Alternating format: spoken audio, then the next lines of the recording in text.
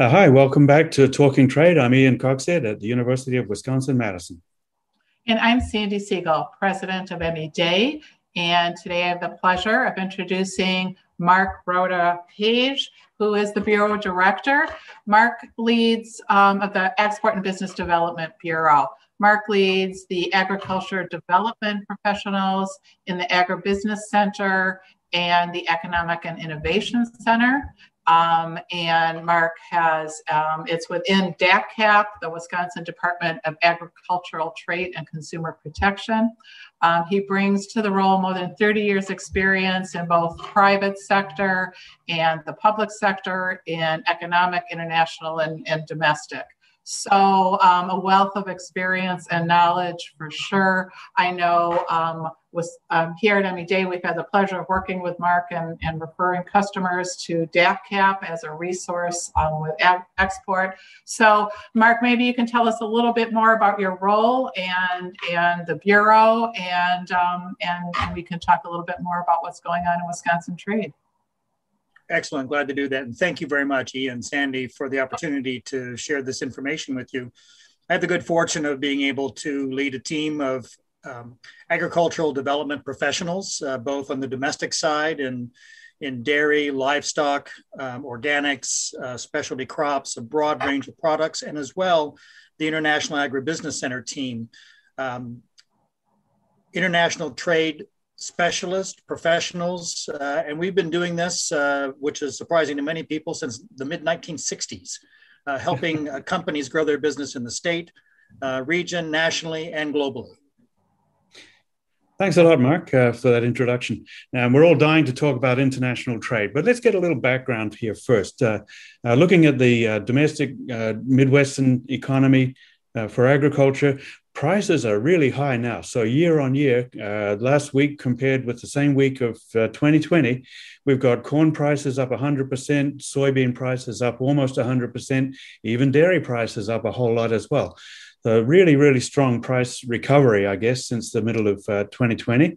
But at the same time, of course, federal and state support for farm incomes are down. COVID programs have ended, trade adjustment programs have ended. So how are Wisconsin and upper Midwestern farmers likely to do in 2021? We're optimistic. We think the year is going to be better. The latest data from USDA, their statistics service, really just has it up to 2019. So net farm incomes are up. However, they're down. They're down from what they have been in previous years. As many people know already, it's been a tough last 5 years. So we're really looking forward to things improving, but there's still some distance to go. If we look at meat and milk prices, for example, better than before, but we would still need more for folks to really be to the level that they were pre-2016, let's say. Yeah. So I'm hearing a lot of optimism, or at least around this part of the state, from farmers that they'll be making most of their money this year from actually producing and selling stuff rather than getting compensation checks from the government, which is, I guess, a pleasant change for everybody, right? But let's turn our attention to trade. There's been so much happening in the last 12 months. We've had the after effects of trade wars, retaliatory tariffs, and of course, COVID-19 as well. What's all of this done to Wisconsin agricultural exports? It's been a tough last 5 years, really. If you look from 2016 till now, just as our first quarter of 2021, and it's encouraging. So we finished 2020 up about 1.4%, but we're still well down from where we had been prior to that time. At 3.37 billion, we're still off of that nearly 3.9 billion that we were in 2015. And we are, although ahead of last year, still behind some of the previous years. Interesting though, in the first quarter of this year, everybody's up. Overall, we're up. But also Canada, our largest trading partner, up around 4%. China, 80% up. And really great news, Mexico up 60%. So of those top five, and they make up nearly 2/3 of our exports, that they're up, and three of those markets are up in double digits. Yeah. Wow. And, I know that there are a lot of policy stories connected to that, but I want to ask first about the China part of that story, Mark. I know that China has really zoomed up the rankings in terms of its prominence among Wisconsin's export markets. And a lot of that, I guess, is due to the rebuilding of their swine herd. So swine fever really decimated their swine herd. And latest figures that I've seen have them rebuilding that herd at roughly 30% year on year every month for the last 7 or 8 months. I guess that's led to a very big increase in demand for both grain and other products from Wisconsin. What do you know about that? Absolutely. And the figures that we were hearing that were not the official ones, but it was closer to losing 50% of their swine herd. Pork is an important protein in the country, and a lot of the growing middle class are looking for more of that higher quality protein. Some of that came in meat shipments that we made, but they're also, of course, growing their own. They have a voracious appetite in China for foods, not only what they grow locally, but what they can import. So certainly those grain and whey products that we are shipping into China have increased, but also because of the earlier recovery than some of the other countries from pandemic, then their overall economy has grown up faster than some of the other markets that we're seeing globally. So that's part of what's pushing that really strong increase in the exports that we're making to China. It's an important market for us and will continue to be. And I guess one thing I hadn't been aware of was that a very big part of the rebuilding of that swine herd in China involves imports of dairy protein, largely from Wisconsin as well. Is that right? Exactly. That whey protein is an important component in the feeds to fatten those animals up faster and better. And that's projected China into the top ranking of our dairy export partners as of early 2021, right? Yes. Interestingly enough, that for dairy products for many years, Canada has been our number one market, still is quite strong for us. But what's notable about that is that China's pulled ahead of them, largely driven by whey. We don't ship a great deal of cheese or other kinds of milk products. It really is that whey product, and in those whey proteins for animal feeds.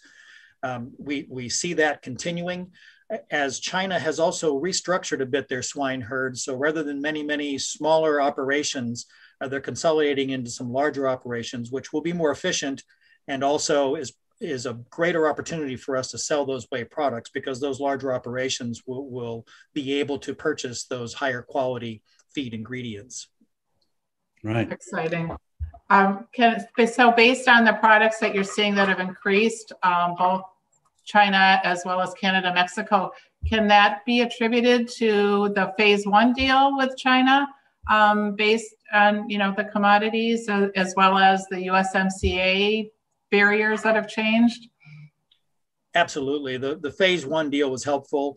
There were concerns early on that they weren't really going to be able to buy the volumes, and it really is focused a lot on those grains, corn and soybeans, but also those whey products, not all whey products, but several.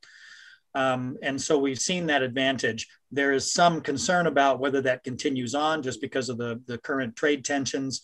That's always a bit on a knife's edge that could go either way. But again, on balance, we're optimistic.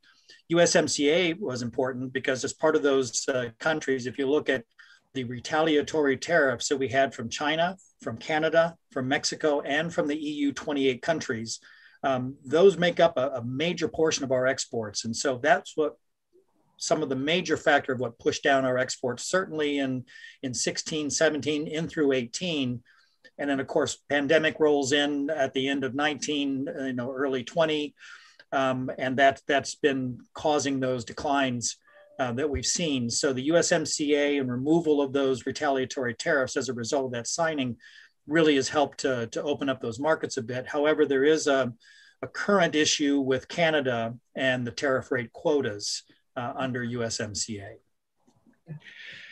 And we've got about a minute left, Mark. So that's just about long enough to talk about what's going to happen over the long term. What do you think? What are the areas of future growth for Wisconsin agriculture and agricultural processes? What countries, what products, and what are the headwinds they'll face? We ship a lot of products overseas from food, forestry, and agricultural products, from wood products to prepared sauces to prepared vegetables to meat products. It's an extremely broad range of products, actually. Certainly Canada, we're hoping that Mexico continues its recovery and growth because those are the two largest typically important markets. Asia, China being a leader in that, but also Japan, Korea.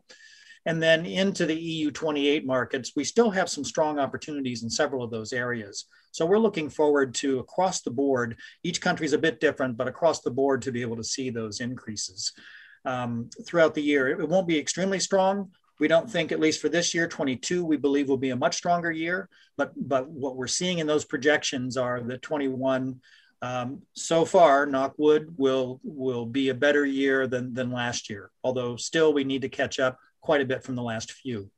And I just would like to mention that in the efforts to try to grow those exports, that we're extremely encouraged by the proposals in the legislature right now for further funding to help Wisconsin grow its food, forestry, and agriculture exports.